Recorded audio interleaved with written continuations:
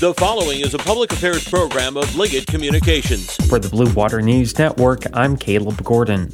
Port Huron City Council purchasing new playground equipment for a pair of neighborhood parks. Port Huron Parks and Recreation Director Nancy Winzer says the new equipment will be part of a complete overhaul of the park located at Mansfield and Stone Streets that will take place during next month's Rock the Block event put on by the Blue Water Area Chamber of Commerce and Habitat for Humanity. We're super excited to make that part of this. Actually, the structure will come up after Rock the Block, but the Rock the Block crew will also be doing a pavilion. New accessible playground equipment will also be coming soon to the nearby Gratiot Park. We've been working with MRS, Michigan Rehabilitation Services, to kind of give us some great ideas, and they're helping with fundraising for different phases.